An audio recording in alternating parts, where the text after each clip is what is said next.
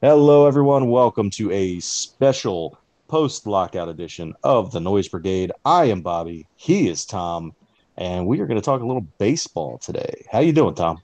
I'm doing good, man. Yeah, I'm so excited. And this actually happened on my birthday, so I was, super tickled about that. The funny thing is that I had no idea because I was kind of in the middle of stuff, work and with everything going on. I didn't find out about it until you texted me, so that was a nice, pleasant surprise. Yeah. Well, what I did is I actually did that for your birthday. That was the present that I got you. So I you can just give all the credit for this lockout ending to me. Okay, cool. No, I appreciate that. I mean, sorry I didn't get you a card, but I figured the entire sport coming back would be good enough. Yeah.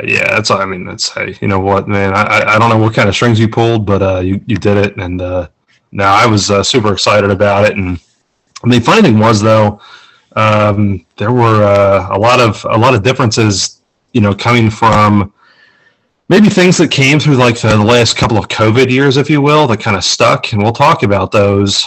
Some different rule changes, different things there. Um, and I would like to just kind of cap this off by, just kind of talking about our Phillies and what they did or didn't do so far this offseason.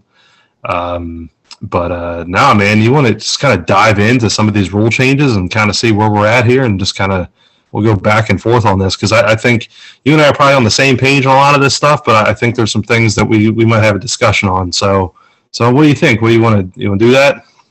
Yeah, man, let's go. Let's go. So Let's we'll dive so in. we'll start off with the first one, which is probably the biggest one, and that's the universal DH. So I think we both were kind of resigned to the fact that this was coming, but I still don't like it. Yeah, this is tough. I figured it was coming, and look, there's an era of great hitting pitchers. In that hell, I mean, Otani. Look at him now. Right. But I mean, before that, though, I mean, I'm talking about the likes of a Cliff Lee or those people that actually spent the time to go through and really hone their entire game.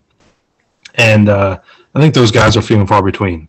Those days they were behind us, and I think the other thing too is that the AL has had the DH since what 1970, I believe. Yeah, now I'm gonna let me look it up real I, quick. Let's see. yeah, I can't remember. I want to say it was 70, but I don't exactly remember when. 1973. Okay. And it was in the 70s. So it's been a long time coming. So that happened, several years before, you and I were even on the planet. So this is one of those things that we just grew up with National League Baseball being entirely different. There was more strategy there. You said some really different things there. That's the one thing I hate the most. This absolutely kills that strategy. I don't know. What about you? What do you think about that portion of it? Yeah, no, and that's where I get angry at it is, baseball. I feel like we're dumbing it down, and we'll get to the other parts that are contributing to this, but there used to be a strategy that National League managers had to adhere to, and it was, all right, well, I've got a pitcher who's got a hot hand right now, but we're coming into the end of the game, and he's next up, he's in the hole, and we've got or he's on deck. We've got a guy on the bench. Like for instance, we've got Reese Hoskins sitting the bench today, taking a rest. Do we bring him in with the bases loaded you know, to kind of seal the deal, or do we just let him ride? When do we lift the pitcher? Now it's just like, oh, well, we'll just lift the pitcher whenever we want, and there's no strategy involved. We don't have to worry about him hitting. He can just stay in the game. You don't have to, you can use him up to the last drop, um, instead of, maybe potentially pulling him early or pulling him too late. And, Right. so it takes something off of the manager's plate, and it just kind of, I don't know. I like the strategic element of letting your pitcher be a part of the batting order and having to figure out. how to balance and when to gamble and when not to, you know?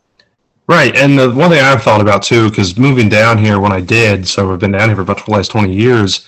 I was caught a lot of St. Louis baseball, and I remember watching like Tony La Russa and some of these other guys that would slot the pitcher in the eighth hole.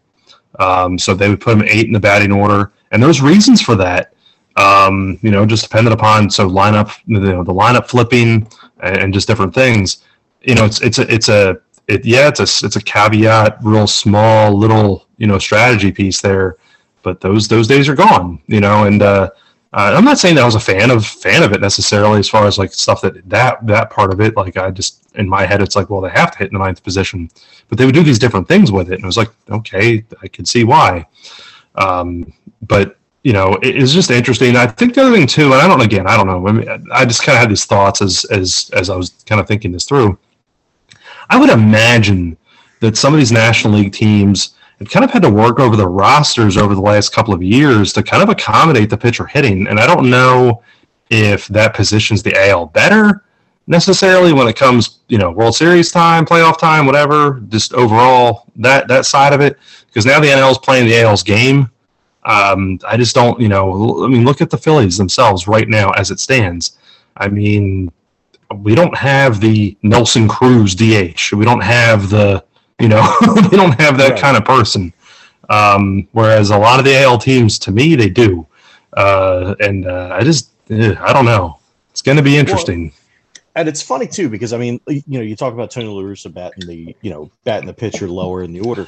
And honestly, so we've talked quite a bit about Super Baseball Simulator 1000, and you and I kind of have, I stole a strategy from you where, you load up the top half of your lineup with mashers, and then the bottom half of your lineup, or you split up your lineup so you've got mashers behind speed guys that can bunt and get on base and load the bases, and then you got a masher right there.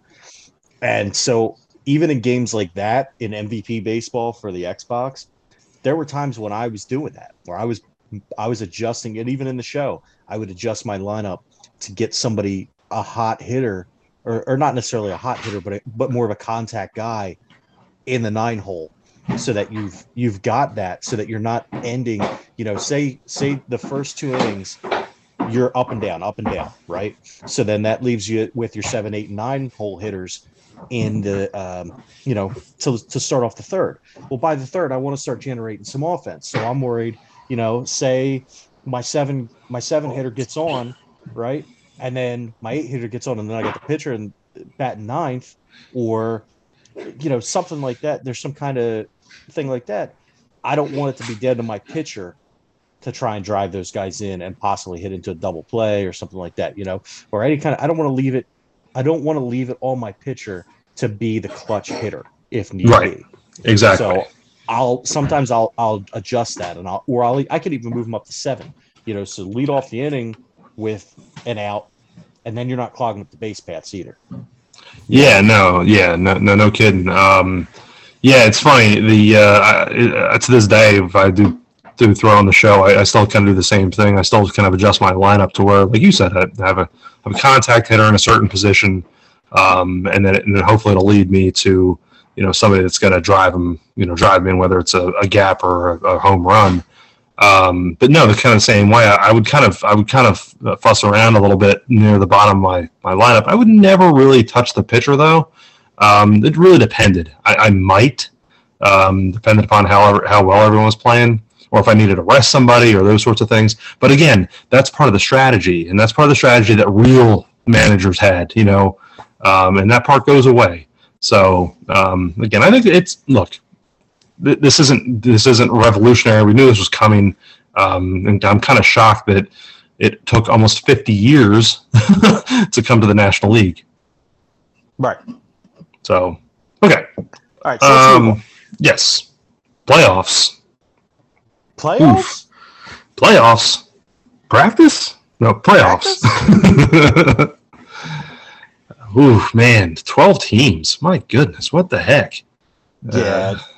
And I don't know if this is just me being a curmudgeon or get off my lawn kind of thing, but like I don't like that we're moving to 12 playoff teams, and there's still 162 games schedule. It's too long of a season to play for most of that season to not matter, because you're getting 12 teams in. Like, Yeah. now I'll be the first person to say that I think the NHL playoffs are the best playoffs in all of sports, and yes, a lot of teams make it, but they only play an 82 game schedule. And yeah, that's still a lot of games, but to get to where they need to get to, it works out. I just Yeah. can't see 12 baseball teams making the playoffs. I mean, we've gone from God, when we were growing up, it was two teams from each league. Yeah. Yeah. So we went Yeah. from four teams total making the playoffs to 12 teams. I don't Yeah. know. The thing, here's the part that bothers me about it. And again, look, several things. 162 game season, too long for this. Shorten the season. If you're going to do that, drop it to the old 154 at least. Knock those 8 games off. Right. And at least keep it traditional with 154 games.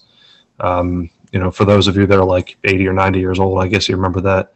I don't know why you looked at me when you said that.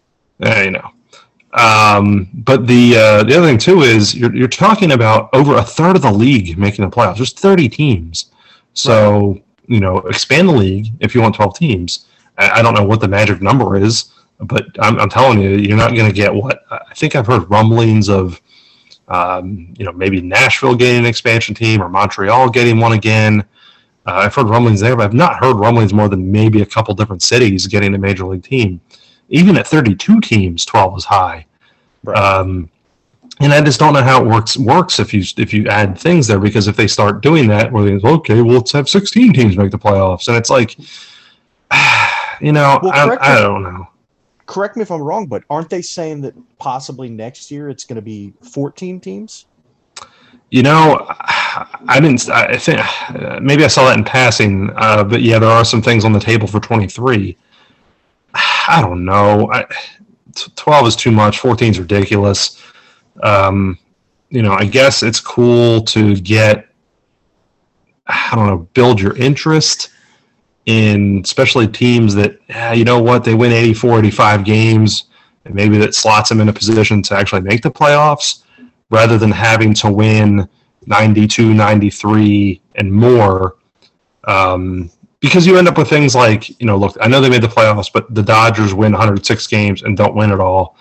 You have these different anomalies that happen over time, but then you also have teams that probably won, 90, 91, 92 games in years past that were probably just as good as the 106-win Dodger team and weren't making the playoffs. Right. And I don't want to get into semantics about, 106 is better than 90, whatever. But based on scheduling and the amount of teams actually making the playoffs back then, and then, just pure records, like, this whole thing to me is just like you're watering it down. I don't know. I think it's cool in a way, because we do have maybe a better chance for the Phillies to make it. I don't know. They've been hovering around a 500 team. Maybe it takes 84, 85 wins to get in, and here we are. We're knocking on that door. But I don't know. Does that, before we kind of finish up the playoff conversation, does that cheapen that feeling to you? Absolutely. I mean, here's the thing. I was pissed off when they didn't make it in 2020 when they expanded the field to like 20 teams. I was pissed off. But you know what? If we would have gotten into the playoffs, I feel like that might have altered the way that the front office, well, I'm going to say the alters the way the front office looks at things, and maybe they're not as aggressive, or they're too aggressive. But honestly, I don't think it would have changed anything, because they don't seem to be doing anything anyway. But to not make it when they've expanded the playoffs to pretty much everyone is embarrassing. And honestly, I don't want a participation trophy. I want them to earn making the playoffs, because I think back to the 2007 season and how great, after being on the cusp and being on the cusp and being on the cusp, how great it felt to make the playoffs that year. And then the next year, like, you knew, even though we didn't really make too much noise in the playoffs in that 2007 season, we made it, and it was on our own merit and the fact that the Mets suck, but it was mostly on our merit. 7-17. Yep. Hey, Hollywood, how's that for you? Anyway, but you know, I want it to be on merit. I don't want to get in based on the owners wanting more playoff revenue in more cities, but at the same time, you open up the playoffs and then you don't make it. How freaking bad are you? Yeah. Yeah, and that's going to happen. And that's, look, there's going to be your 40, 50 win teams, and they're just not going to do it, whether they were 4 teams going to the playoffs or 12. Sometimes you just have that bad of a team. The Phillies have been there, but then you also have these perpetual really bad teams at times, not all the time, but you would see, a team like Minnesota or Kansas City or Pittsburgh or some of the Midwestern regionalized or more regional teams that didn't have big markets and they didn't have big wallets. And look, I'm not saying the Phillies always did. I mean, they're the, very well known to be the losingest franchise in all of professional sports. We know that. But to that point, though, it's great that we might see a smaller market team finally crack in and maybe have some success 2, 3, 4 years in a row because there are that many teams kicking in. And I say success at least by making the playoffs. Because you do have those teams that kind of float around. They win 77 games. They win 85 games. They don't do much because they're not head over that extra hump. But maybe that season they win 85, 86 games now. Maybe they kick in, and maybe they get hot. I always look at the 2011 season, and I hate to say this, but I remember the minute I knew the Phillies were playing the Cardinals, even though the Phillies had won over 100 games that season, I knew we were in trouble. I knew it because they were hot, and they went on to win the World Series. And they were not a 100-win team. I think you'll see some things like that, which makes it interesting. Still not a fan of it. Yeah, no, I agree 100%. I agree 100%. So let's move on to the next little step here, which I don't know really what to make of this one. I question why it was done. I question who it benefits, and its limits to the number of times a player can be optioned to the minor leagues in one season. So, do you have any thoughts on this one? It makes sense in the sense of, I know that there are certain things with contracts and how that all works with, hey, I need to send you down for whatever reason because you're basically, you're the bottom part of the roster, and I need an extra pitcher, and I can play with my roster that way. I understand it in the sense of you throw some of these young players that might have very limited service time, or they kind of sit in limbo. It's like, oh yeah, they're being called up to make that 5th start because they need it because there was a doubleheader somewhere along the way or a really long game, and they make that start, and then they kick them back down in the minors, and they do that multiple times in a season. Look, part of the rules, is it right by rule? Then yes. That's got to ruin a psyche though for certain young players, wouldn't you think? Yeah, I mean that's the thing. The yo-yo being up and being down and being up and being down, I think it could be dangerous to a young player. I mean, it's not apples and oranges, but you look at a guy with the Flyers in Morgan Frost, and Morgan Frost has been being bounced back and forth between the main roster and the Phantoms all season, and he's not thriving in either the NHL or the AHL. And a lot of that could be because number one, he's being bounced around, and number two, he's not able to get comfortable with his teammates and get comfortable with what he's doing and play. So there's definitely I think a benefit to not jerking them around like that. Um, and I wonder if maybe that's the impetus behind this rule. And if that's the It's case, then gotta that's be. cool. Yeah, it's gotta be. Um, there's a theory out there, and it makes a lot of sense. I believe it was Jim Collins in the Good to Great book, and I could be wrong when I'm saying this, but it's basically in talking about a company. Every person has their seat on the bus, right, for the team to work properly. They fit in the slot in the right seat on the bus. Um, my thing is with people that bounce back and forth between leagues like that, and we're talking baseball here. I don't know that they know their spot on the bus. So what good is it for them to say, what good am I for the team? I don't know what role I fill because I don't know what team I'm even playing on. I don't know what bus to even get on, and it really it's kind of fascinating to me to see some of these guys that come up kind of on a whim and they really own it and they kill it. And this is going to bring you to your next point here. And it's like, man, they're hitting 400 over 2 weeks with 3-4 home runs. And in years past, guess what? They get sent right back down. And why do they get sent back down? Because they're manipulating their service time. So what's your take on that? Because this is always, to me, I've got some thoughts on this. This has been crap to me for a long time.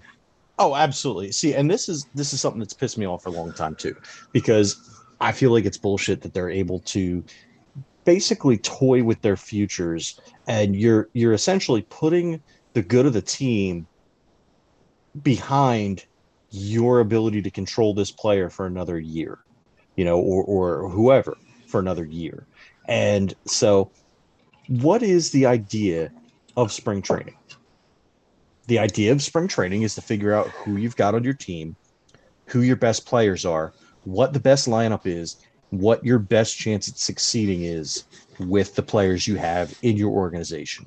So, what good does it do your organization to take a player who everyone can see is clearly going to be the best fit at a certain position or in a certain spot in the rotation or in a certain position in the bullpen, and have them sit in the minors for a month and a half just so you can control them for another year? What if they get hurt in the minor leagues? What if, there's so many things that you can do to damage this player and damage your team irreparably by trying to save a couple bucks at the end of the year? Exactly. It's ridiculous to me, and it's ridiculous that the owners have gotten away with it for so long. It pisses me off that they've been able to do that. I think, I kind of noted this in our sheet here. I think down the road, and I'm not talking maybe like the in the same vein as like the steroid scandal or whatever, but I think this is going to be like, an ESPN 30 for 30 or something when they really look at hard the service time manipulation for certain players. And I'm not saying that like it's a benefit, or excuse me, not a benefit to everyone. I'm sure it's worked out in certain cases, and for the player maybe, just because they were able to get a little extra seasoning when they really weren't ready, because that's the whole point of that. But the thing is, you had players, and I looked this up earlier. I think it was in spring training of 2018, maybe. Ronald Acuna for the Braves was hitting like close to 500. He was like 440 or something, hitting the crap out of the ball. And I don't believe he cracks the major league roster until the year after. Let me see. Maybe it was the end of 2018 when he finally comes up. Okay, no, he didn't start the season in 2018. He ended up playing 111 games. I don't believe he starts the season in 2018 though with them.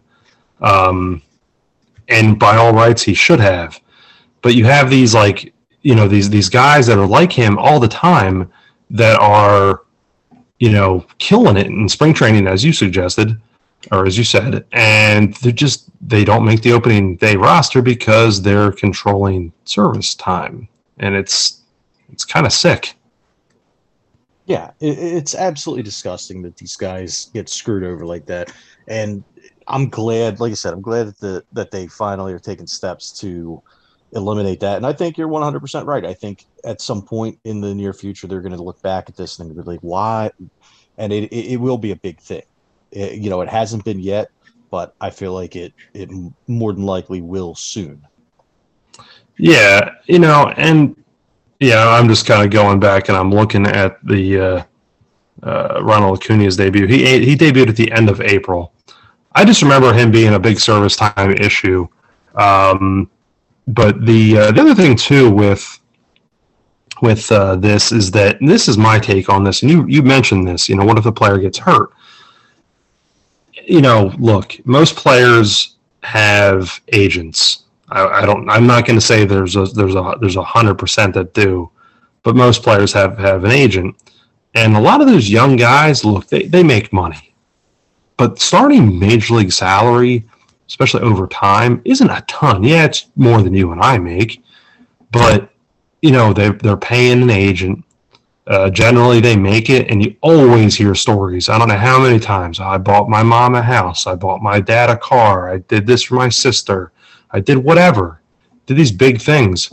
At the end of the day, how much money is really left there for these guys? Because a lot of these young guys, I'm not saying not all of them, but a good portion of them, they don't have endorsement deals or anything. They're not making this extra money down on the side. They're not, and what happens if these guys, they do this, they do that, and like you said, they get hurt, all because of the service time thing. Like, right. And, chances are, yeah, they if they're really good and hopefully they're healthy, then they were making, bank, 5-6 years down the road. But that's got to be tough. What, your entire family, everyone's kind of throwing all their eggs into you because you were going to be the superstar athlete, and you get basically screwed over on service time, and then you get hurt. It sucks, and I'm glad this is, finally being addressed, because this is something that's been, like I said, the Ronald Acuna situation. There's other players that are out there that have kind of fit this bill over the years. And the other thing too, you have a player that's like killing it. And it's like, I'm just going to throw him back down to the minors. Well, mid-season, that player may be the difference from your team making the playoffs down the road, because they may have helped you win an extra 4 or 5 games when you really needed it. Right. So I don't know. All right. Let's talk. This was cool though. I like this one. Let's talk about the draft lottery. This is interesting. Yeah. So in sports, obviously, like hockey and basketball, and to a lesser degree football, tanking has been an issue. And basketball and hockey have the draft lottery to help kind of curb it. It still doesn't curb it all the way, because we lived through the process in Philadelphia where the Sixers were just god awful, like unwatchable basketball. Like you were better off watching St. Mary's School for the Blind play with that little beepy ball than watching the Sixers, and that's no shade thrown at St. Mary's. Hey, they're doing their thing, and it was more enjoyable, trust me. But in baseball, I never really saw it as an issue. Like you put in the notes that it's a case of bad management. So honestly, the Phillies, the worst Major League Sports franchise in the history of Major League Sports.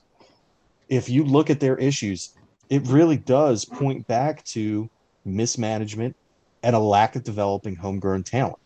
So I don't necessarily see a whole lot of tanking going on in baseball, but any steps that they're going to put in to prohibit that stuff, I'm all for it. Yeah, no. Look, I don't know that, like you said, you made it, you made this point and made this comment and whatnot. I don't know that that's a big problem. And I think other teams have proved, and I won't dig into all this. I kind of thought this was, kind of a beating it down the road type thing. But I think other teams that don't have like big payrolls have proved this on purpose, because small teams could easily, and I mean easily, tank and be bad and try to get high draft picks. But the Rays and the A's, I think, have proved that multiple times. They don't need the money to win. I mean, the Rays last year, I look at this, they were roughly one quarter of the LA Dodgers payroll, and both teams won 100 games. I mean, granted, LA won 106, but still, you know what I mean? But 100 games is nothing to sneeze at. Exactly. But the Rays have been consistently good like that for a long time with no payroll. They could tank all the time. They don't have to because they're managed correctly. Good farm systems, as you said, Phillies, mismanaged farm system. But then you have things like unfortunate injuries that happen. Look, you said it. It's an organizational problem, but I am glad that they're having it because this is something that does again entice maybe the fan to come back. Maybe they little bad taste in their mouth over certain things. So it's like, ooh, you know what? My team is all of a sudden got a good draft pick. Being there's 5 really good guys that could go this year. Now we're number 3 instead of number 8. So I don't know. Yeah, Makes it interesting. It's interesting, and like we said, I don't really see it, and you don't really see it as a big issue, but apparently it's something that they felt the need to address, and so good. I'm glad that they're taking proactive steps to keep it from becoming an issue like it is in the NHL and in the NBA. Easy for me to say. So let's move on to the next one. Next one is, and thank God, this is one I don't think that there's one person on the planet that's going to disagree. I'm sure there is, because somebody's got to disagree with anything that makes sense. But instead of playing 2 7-inning games for the doubleheaders, they're going back to full 9-inning games. Thank you, God. Yes, amen. I absolutely, like you, hated, and I mean hated, the 7-inning crap. And look, I even say this in my notes, and I don't want to go down this road too many times on our podcast. I understand that it was a response for COVID. I get that. I was so glad that we had baseball. It came back. Right. We had something. Right. But look, even in hindsight, it was dumb then. If you're playing 7 or 14 innings, you might as well play 9 or 18. I mean, right. It's not like COVID's going to say, well, they're still in the 7th inning. I can't get them until the 8th or 9th. Exactly. That's not how it works, man. You're on the field, you're playing, you're interacting. If you're going to get it, it's going to happen in the, by the 7th inning stretch, you've got COVID if you were going to get it in that game. Yeah, exactly. It doesn't check out at the 8th inning. It was, hindsight, one of the dumbest things. But again, I hate to say that because I really enjoyed being able to have something then. But so glad to see the 9-inning doubleheaders come back. And, here's the thing, too. Honestly, before COVID, we really weren't getting that many doubleheaders anyway. It just so happened with, with the rainouts or those sorts of things. The doubleheaders of yesteryear were pretty much non-existent outside of rainout situations or random reschedulings because of whatever. Right. So, I mean, I guess actually, if we take away the COVID aspect of it and we just say that, all right, they're playing so many games in a condensed schedule, I guess to try and save time here and there, but beyond that COVID shortened season, the original COVID shortened season, not 2021. There was no reason for it to happen in 2021 because even though you were playing a shortened schedule. You weren't playing a full 162. Wait, did they play 162? I think they did. The 2020 season was only 60 games. Right. That was the rush season. And that's probably why. No, that makes sense. But yeah, they were still doing that last year, and they played a full or close enough to full season. Because I realized there were still games that were canceled out, whatever, but they still ended up playing, I think, most nearly every game. So, that good. That's gone.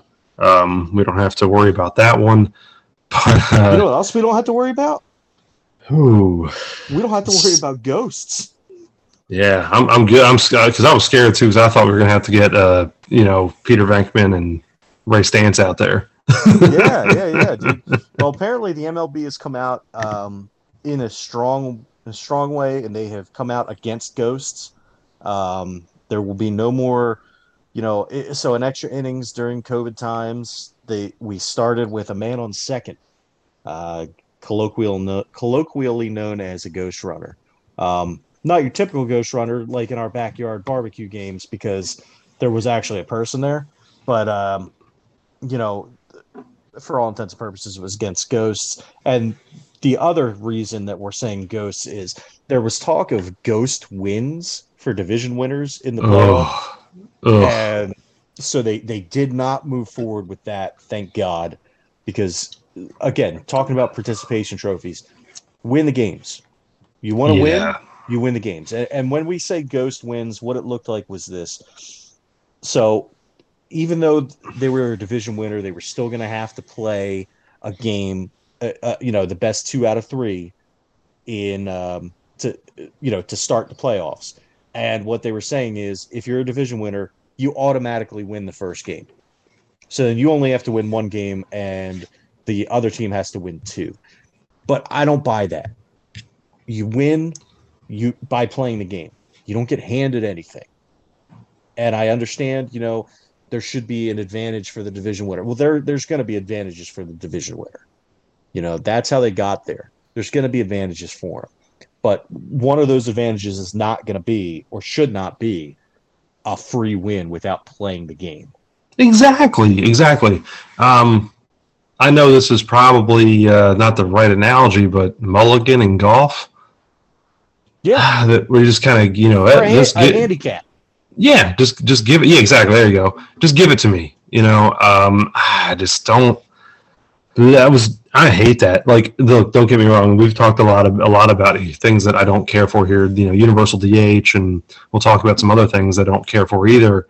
This I really don't like. And what's even worse is that this is, it's not quite dead yet.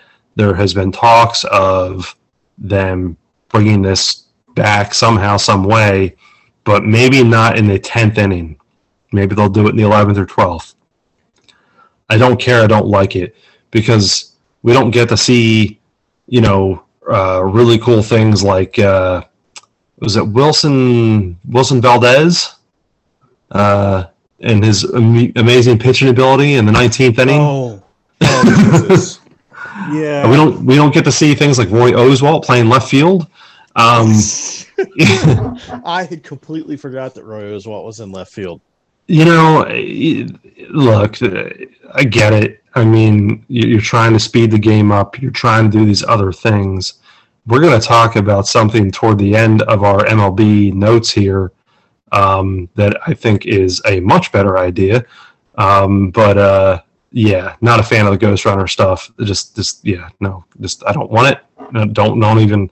If anyone is up there at the MLB offices and the Player Association listening to this, just stop right now. We ain't afraid of no ghosts, but we also don't want them in our baseball. No, and I think you pointed me in the direction of John Heyman's quote was amazing. That was good. Yes. So he said MLB is strongly against ghosts. Or wait, did I?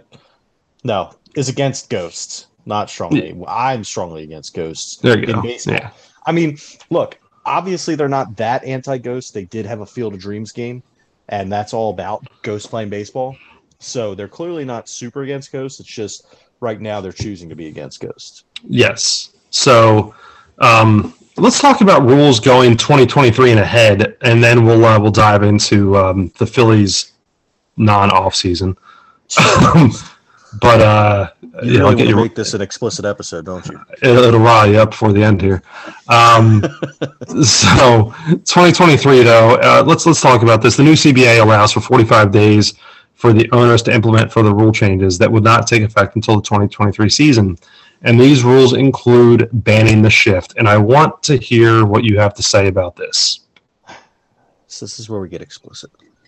So, look, when we had Ryan Howard, I wanted to ban the shift, but it was because Ryan Howard hit into the shift every friggin' at bat that he had. Again, love Ryan Howard. I'm speaking in hyperbole. Ryan Howard. We don't have World Series without Ryan Howard. Great Philly, one of the greatest Phillies of all time. Love him, but he could not avoid the shift. What other sport besides the neutral zone trap in hockey, which I agree with taking that out because it just destroys the game. What other sport do they take away a defensive alignment because the offense can't do its job against it? Explain that to me because I really need a good explanation for why the shift is being taken out. You don't want to you want to avoid the shift. You want to neutralize the shift. You don't want people to do the shift anymore. Hit the fucking ball the other way. There we go. Fucking hard. Go opposite field for once in your fucking life, you cretin.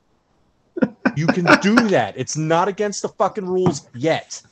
But if we keep going the way we're going, there's not gonna be any fielders on the field anymore. There's gonna be little fucking spots, and if you hit the ball into a certain fucking spot, you get a double, or this spot is a triple, or this spot is a fucking multi-ball. It's gonna be like the Mario party baseball, or the toy, or the there's a game the toy baseball stuff. Yeah. That's exactly what it's going to be. And look, I hate this. I really hate this. And again, it goes back to the pitcher, right? Off of being able to bat. The strategy gets reduced. To me, it's just another attempt to water down the game. Again, I guess it draws more interest because there's more offense. And with more interest, there's more money. As a longtime fan, I hate it. Here's the thing I'm kind of wondering, and I just, again, take it or leave it. I honestly think this could do two things. I think it could create some amazing defensive plays because they can't play in shift, they're having to run like crazy to try to get to the ball. You're going to see some pretty awesome top 10 highlights. However, I think that could also potentially create some really gnarly injuries that are completely avoidable because you could have avoided it because you could have had the shift. Because there are players, and I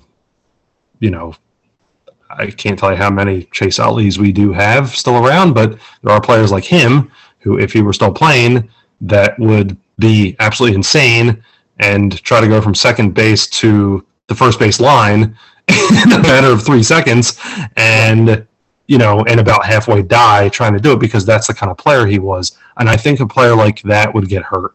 And I hope I'm wrong. I'm just kind of trying to think through like what's going to happen.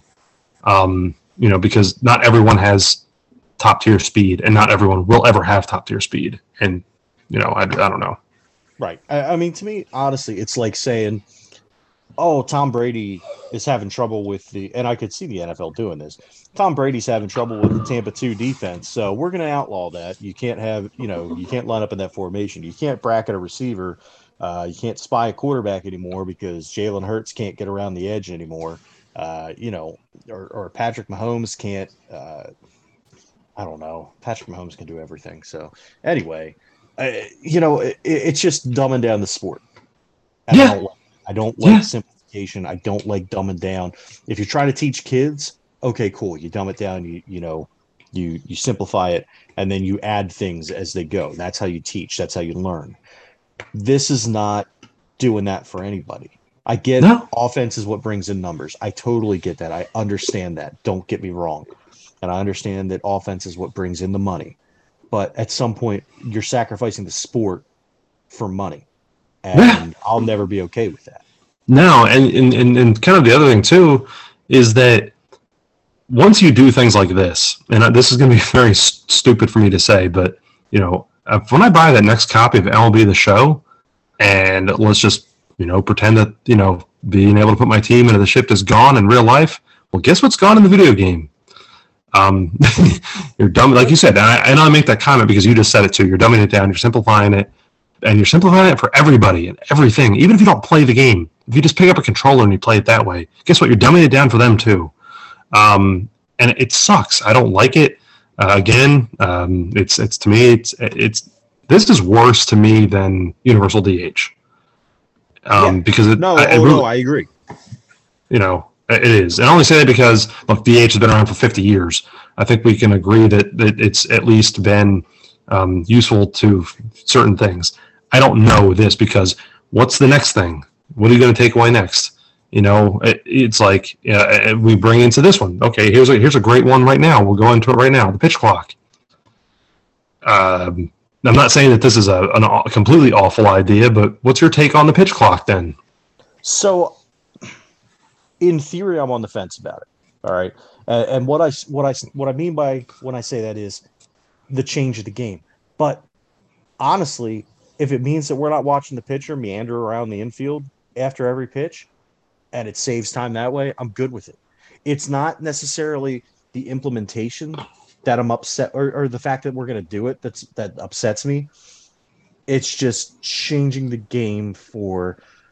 It almost feels like the sake of change, but I know deep down in my heart it's not, because we do need to make the games a little bit faster. And as long as they're not putting them on like a 5-second pitch clock, if they still have time to, use their brains a little bit, and they're not basically just a pitching machine at this point, then I agree with it. I really need to see how long in between pitches they have. That's my biggest question with it. It's kind of like the shot clock in basketball. They implemented that to move the offense along and to move the game along. And it was a good addition to the game. I just got to see how exactly they implement it in baseball. But honestly, while I was initially opposed to it, I feel like it's actually a good addition to the game. Yeah, no. So I think it'll be. Here's my take, and there's a great article on Baseball America that came out at the end of it's September 2021. It's written by J.J. Cooper. When they first implemented it, I think you were shaving some time off. Unfortunately, when they started messing around with it, I think it was like back in, 2000 and no. It was several years ago, 2015, I think. Yeah, 2015. So that's several years ago now. The game times were reducing a little bit. But unfortunately, even with that reduction in time, other things have happened for the time to creep up. And now here's the crazy thing.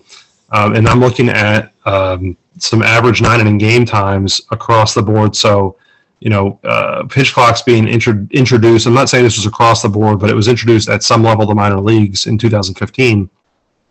But looking at AAA, AA games, the time has actually increased moving from 2015 to now. So it's for other reasons. Now, I don't know that the pitch clock is the answer. I do like the fact that you don't have to worry about the pitcher dilly-dallying around the mound. Right. Never was a fan of that. So I don't hate the idea. It's not traditional. But look, baseball's never going to be fast-paced. So I don't know exactly that this solves that problem. Right. I mean, and that's the thing. I feel like, as they're speeding things up by adding the pitch clock, we also introduced the manager's challenges and instant replay review. Yep. Exactly. That's where so for all the time we're gaining with the pitch clock, we're losing time with that. So they've got to, like you said, it never has been, and it never will be a fast-paced game. That's not going to happen. And so, and that may be, honestly, the death knell for baseball, so to speak. Whereas, kids, I don't want to say kids nowadays don't have the attention span for it, because they do. There's a lot of kids, and I don't want to, take away credit for where credit's due. There's a lot of kids that love baseball. No, it's not as flashy as basketball or soccer or football or whatever, but it's still a fun sport. It's still a fun sport to watch, to play, to be involved with.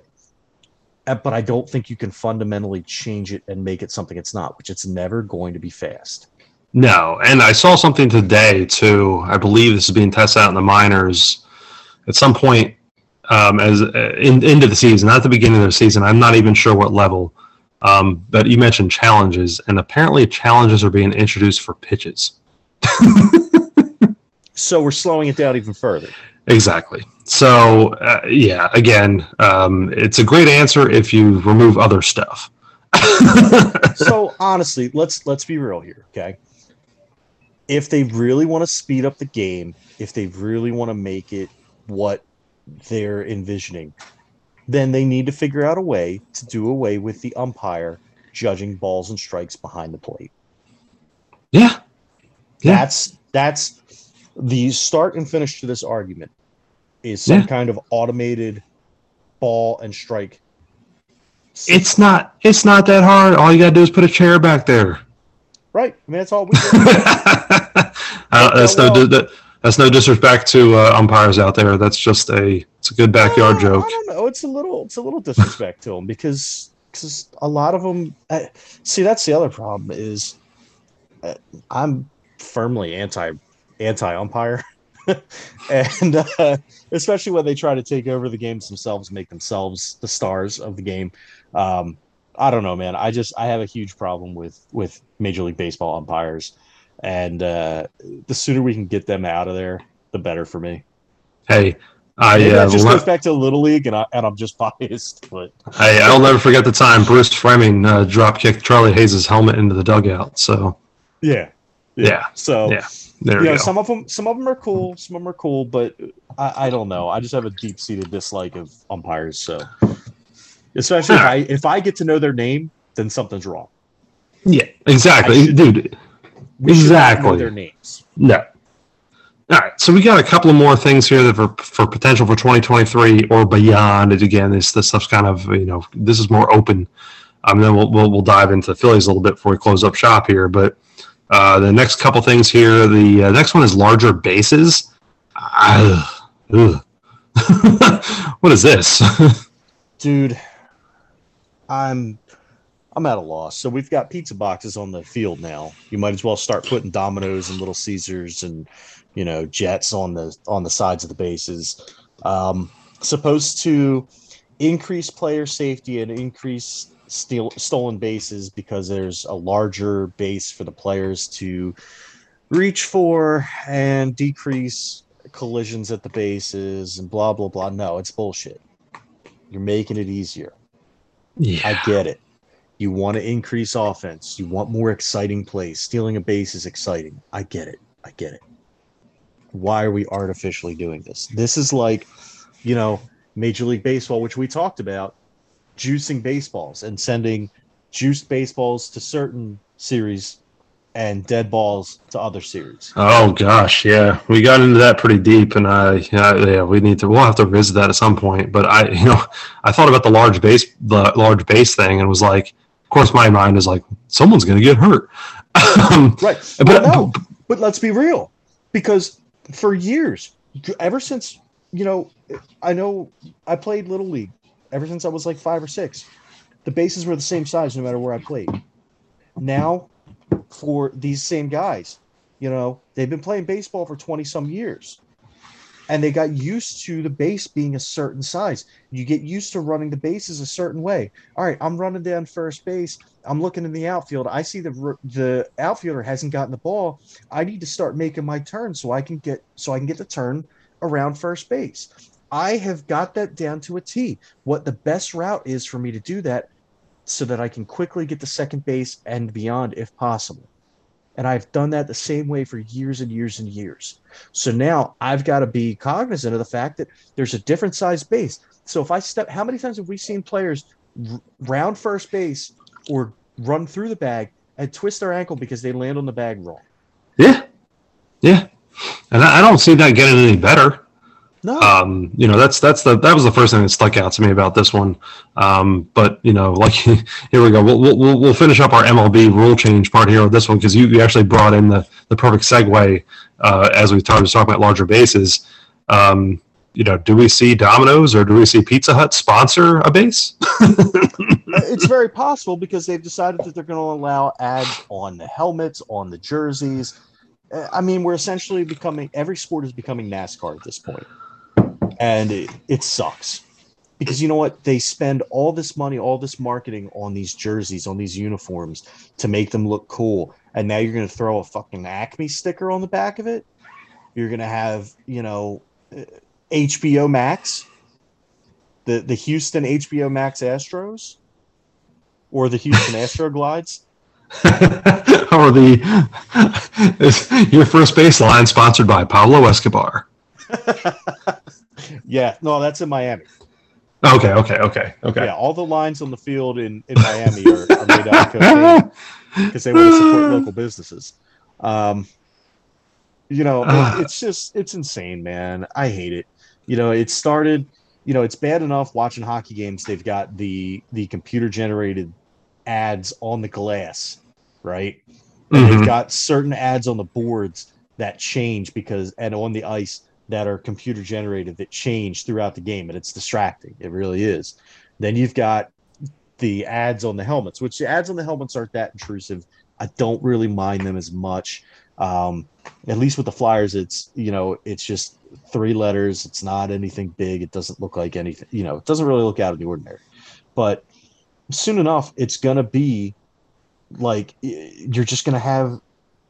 I don't know. I hope I'm wrong. Yeah, really hope I'm wrong. I always look back at this because. This even goes back to this, but I mean, heck, when we started watching baseball, there were no ads on the walls. Even, I mean, there were no ads. I mean, there were ads by like the scoreboard. And that was about it. Right. But I always think that Major League 2 was absolutely prophetic in this. And there's a good Bob Uecker quote. So Weaver doubles off the Zippo bail bond sign. But I mean, that's where we're going, and it's where kind of at already, but we're going there even further. And it's just so funny because it's like, yeah, back when we started watching baseball, the whole outfield wall was green or whatever. And now, like you said, there's ads all over the place. Now there's going to be ads on players, and is there ads on bases? What else is next? Ads on the baseballs. Yeah, exactly. It's probably going to be something stupid, and it's and really dumb stuff too. It'll probably be like a QR code, and they'll pick up the baseball and show it to the camera, and just I don't know. Where does it stop? Right. Well, let's get to the next one though, because I didn't see this one. You put this on here, and I loved it. Yes, and I almost forgot about it too. But yeah, no, dude, read this because this is awesome. All right. So if the All-Star game remains tied after 9 innings, the game will be decided by a home run derby between the teams, subject to the parties' agreement on details and format. And that's Exhibit 13, titled Tentative Agreement, All-Star Game and Home Run Derby. Dude, yeah. Dude, this was like a childhood dream for me. I saw this and was like, look, they said it was tentative, so it's obviously not decided yet, but if you're going to do it anywhere, do this at the All-Star Game. And if you want to put that Ghost Runner crap for me, do this instead. Right. No. So here's what you do. That's exactly how you do it. So you play home run derby with your players and you go through the lineup, but there's lines on the field. So, all right, you hit it past here, it's automatically a single. You hit it past here, it's automatically a double, triple, home run, right? That's how you do that. And then that's awesome. How you do the Ghost Runners. And then you've got the best of both worlds. You've got backyard baseball. Matter of fact, I'm not convinced that you don't do that for the All-Star game proper. Because I would get a kick out of that. I don't know about you. I don't watch the All-Star game really anymore. I used to when I was a kid. All-Star weekend was my jam. I was always watching it. I love the home run derby. Thought it was the greatest thing ever. At this point, I don't know. I almost feel like I want more backyard baseball than I want an actual game. Yeah, All-Star game's tough. I still kind of try to watch the home run derby at least. I don't really watch the All-Star game because, one, being a Phillies fan, really hasn't been a whole lot of All-Stars lately. But I still do enjoy the home run derby. It's gotten a little crazy because of the amount of home runs people hit anymore. But it's still fun. It's to me probably the last good vestige of major sports, all-star activities, because we all know the Pro Bowl has always been a joke. The NBA stuff used to be really cool, has really gone downhill. I don't know. Like, I'm cool with the NHL. I really enjoy the NHL because they've gone to threes. True. That's right. You're right. That's right. yeah, no, the pro sports all-star or Pro Bowl stuff, whatever, has always been kind of a eh.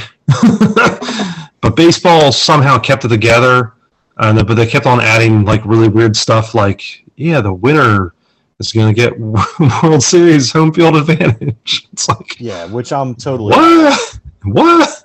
Anyhow, so, but those are our 2022-23, changes or possible changes. Those are fun. I do want to stick here the last couple minutes here and talk about what the Phillies did or did not do this offseason. And I just want to start up here with the bullpen, where they have signed former Met Juris Familia, former other National League East player Brad Hand, and Corey Knebel, who about 4, 5, 6 years ago for the Brewers was knocking it out as a closer. And I think that is going to be the potential Phillies closer. So what say you on these 3 bullpen signings? More like bullshit. Knebel, I'm down with. I'm good with him as a starting piece of the puzzle.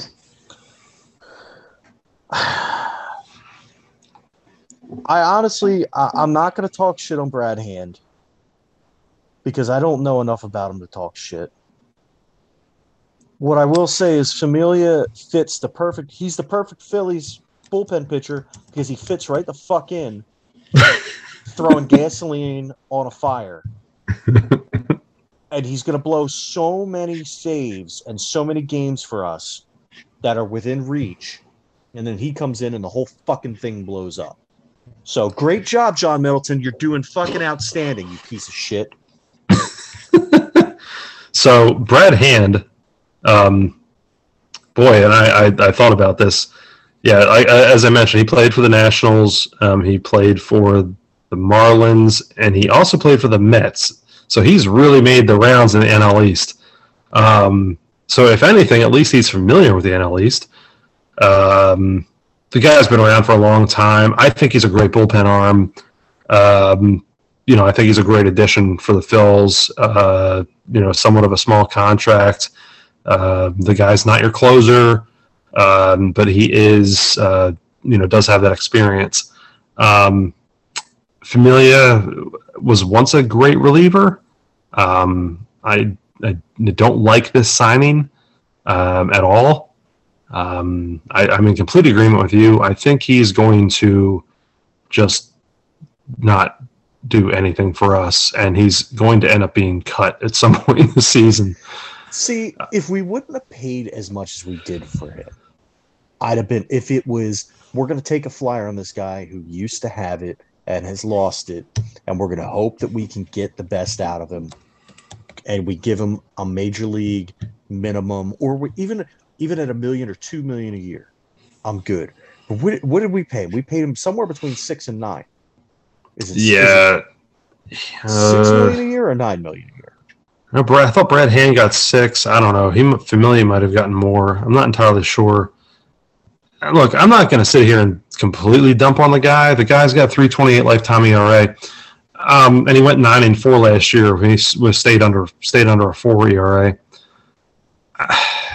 But here's the thing: Familia back 5-6 years ago led the league in saves, and over his time in New York, and then gets bumped out of New York, then comes back to New York, is no longer the closer. To me, that's pretty telling. I don't like this. I just don't like it. I hope to God he proves me wrong. I really do. Don't get me wrong. I want him to do well. Unlike the next person we're going to talk about. I want him to do well. I just can't see it. No, I don't either. I think I've got more faith in Brad Hand, and only because of Brad Hand's absolute to me, Brad Hand has never been as good as Familia, but Brad Hand's been more consistent. And I think that's my one issue with Familia is that Familia has had seasons where like 19 with the Mets was a thing for me that just really makes me just wonder. He's pushing an ERA of 6. I don't, that hurts because really that's a tough, full season there. Looking at, Brad Hand, he had some little bit of ups and downs in 2021, but even then he still was at a 3.38. Brad Hand's never been, I think he had a season back in 15 where he was over a 5. In ERA. The consistency to me lies in Brad Hand. I think that was a better signing. And I just hope, like you said, Familia proves me wrong. Proves us wrong. Yeah. All right. So, next one. You say this next fucker because I don't even want to say his stupid fucking name. Okay. So the Phillies re-signed a day or two ago Odubel Herrera. And look, this has been an interesting thing for the Phillies with we won't get into the allegations thing because that's all since subsided, but talk about somebody that never lived up to their original contract. I mean, he did earn the contract initially, and then he just never lived up to the contract that he just got out of. And now you're stuck with having to re-sign him because, in my head, two things. All the major free agents, center fielders, were off the board. In my honest opinion, who's left being Brett Gardner, I don't think Brett Gardner was the answer. And two, it's been very well speculated that the Phillies were looking at trying to trade for the Pirates center fielder, outfielder Brian Reynolds. And my guess is that the asking price was just astronomical.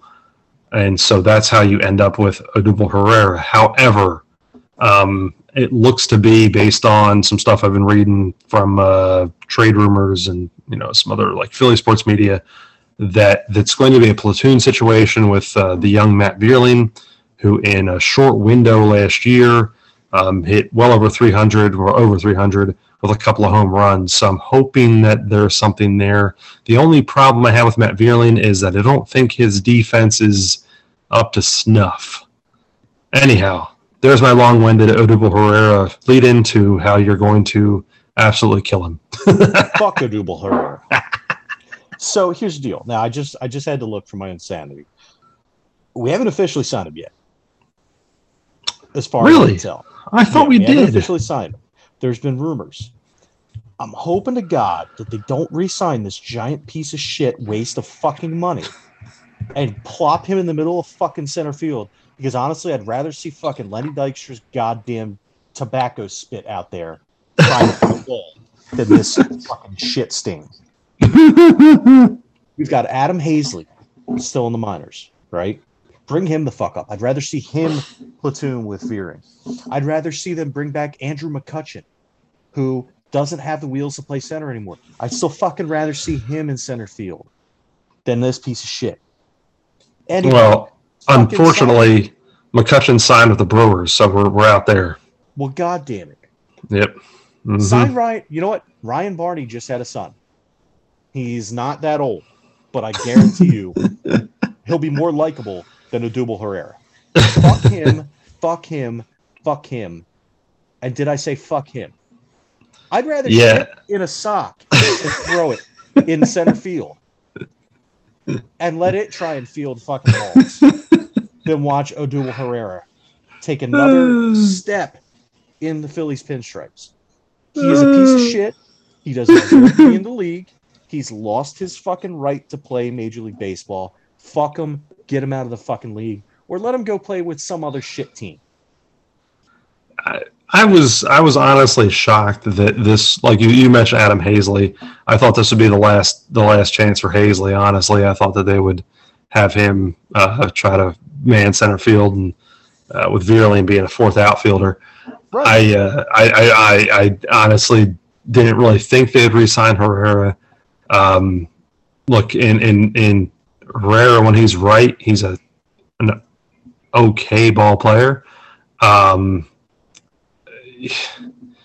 hate this because there were so many good center fielders out there that they could have easily dumped money into, especially with the massive Comcast contract or whatever. and all this other crap that's supposedly there money-wise in Philadelphia. And it leads me to my last thing. You have all this, you have all this money in Philly, and you end up with signing 3 decent. I think it does solidify the bullpen, at least 2 of the 3. And hopefully Familia proves me wrong. But the last big thing they did was trade for a new backup catcher.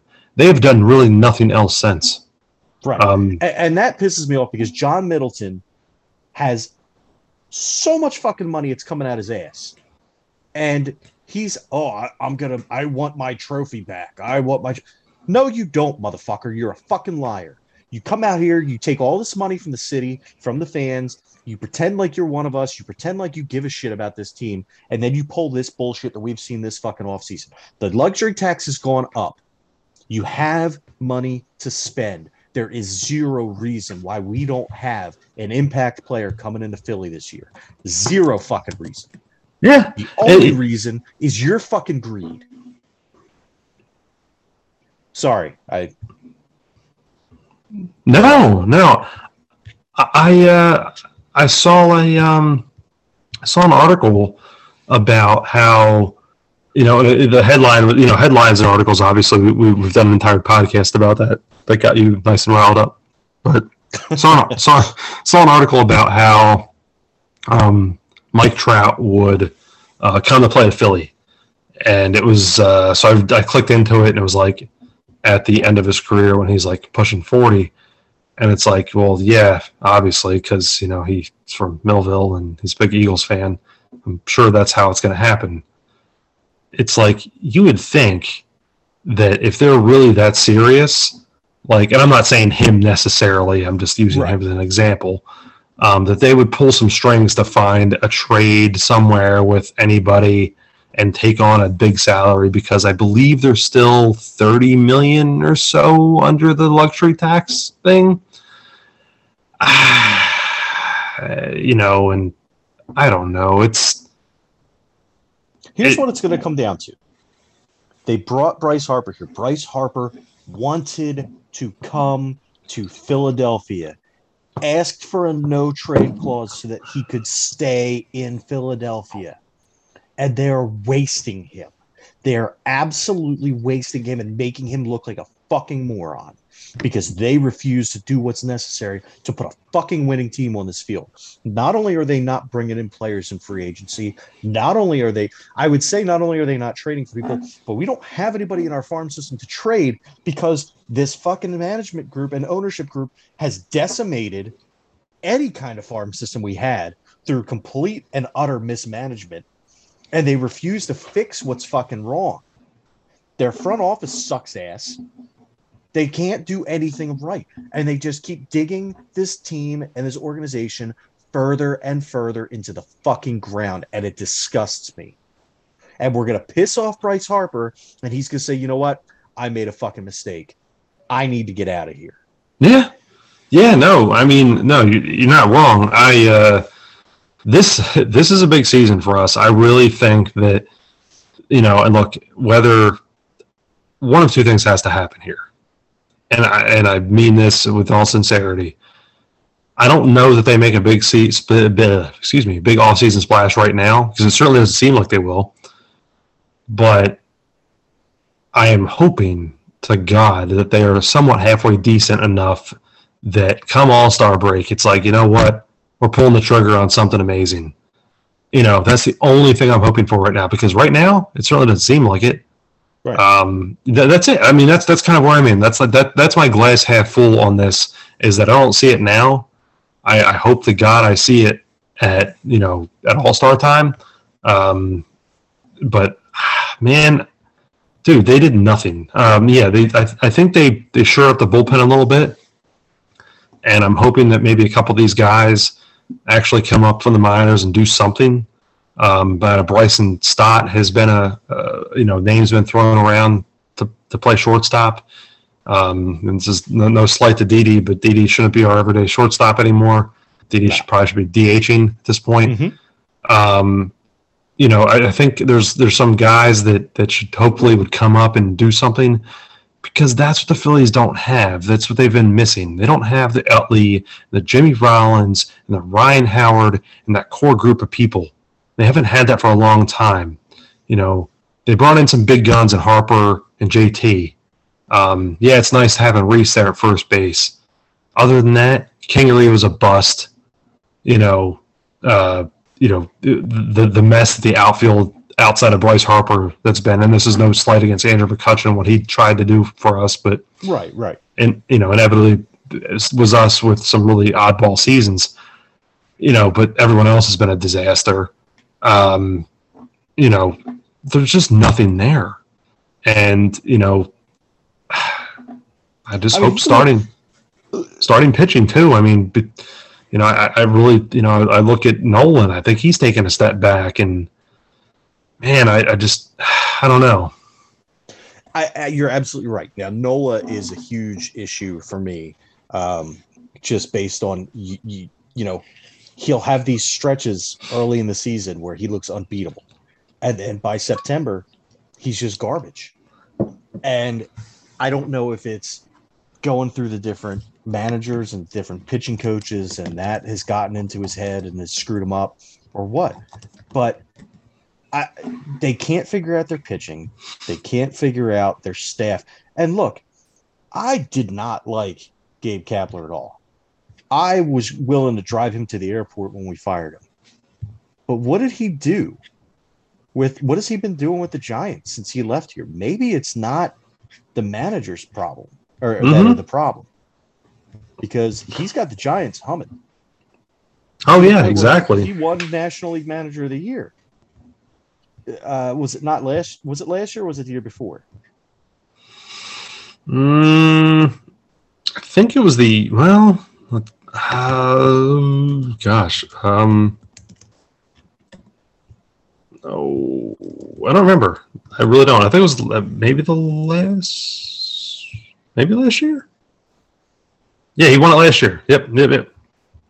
Okay, so there we go. So he wins Manager of the Year after being derided and ridiculed here, and I was one of the ones that was trashing him. And at the time, I thought, man, this guy, why is this guy a manager in Major League Baseball? And then all he does is go and win Manager of the Year, because he was with a team and an organization that understands it, that gets it, and is able to be competent and put together a team, put together a roster, put together a minor league system. And we don't have that. No, it sucks at all. Like I said, the walls came crashing in for the Phillies after the 11th season. There's been some bright spots with trying to bring in Harper. That was awesome, and JT, and Zach Wheeler. As some big splashes. Yeah, but there's no cohesive unit, and there's no to me, there has not been a young guy. Maybe Reese Hoskins at times, but there's not been a young guy to me that stands out. It's like, man, this is the new Rollins. This is the new Utley. This is the new Howard. This is the new whoever. Right. And even these flyers that we'd take on people like Jason Worth or Shane Victorino, there's nothing there. Right. It's great. Yeah, we've had Bamboo Brad Miller. That's awesome. What is? Right. I don't know. All right. I before I get too down on myself for the Phillies here. Yeah, I don't want you down in the hole with me. So I'm gonna end this episode. We've talked about a lot. There's a lot to look at. There's a lot to take in, a lot to process. And honestly, let's be realistic here. We're getting baseball back. Maybe it's not in the form that we had hoped.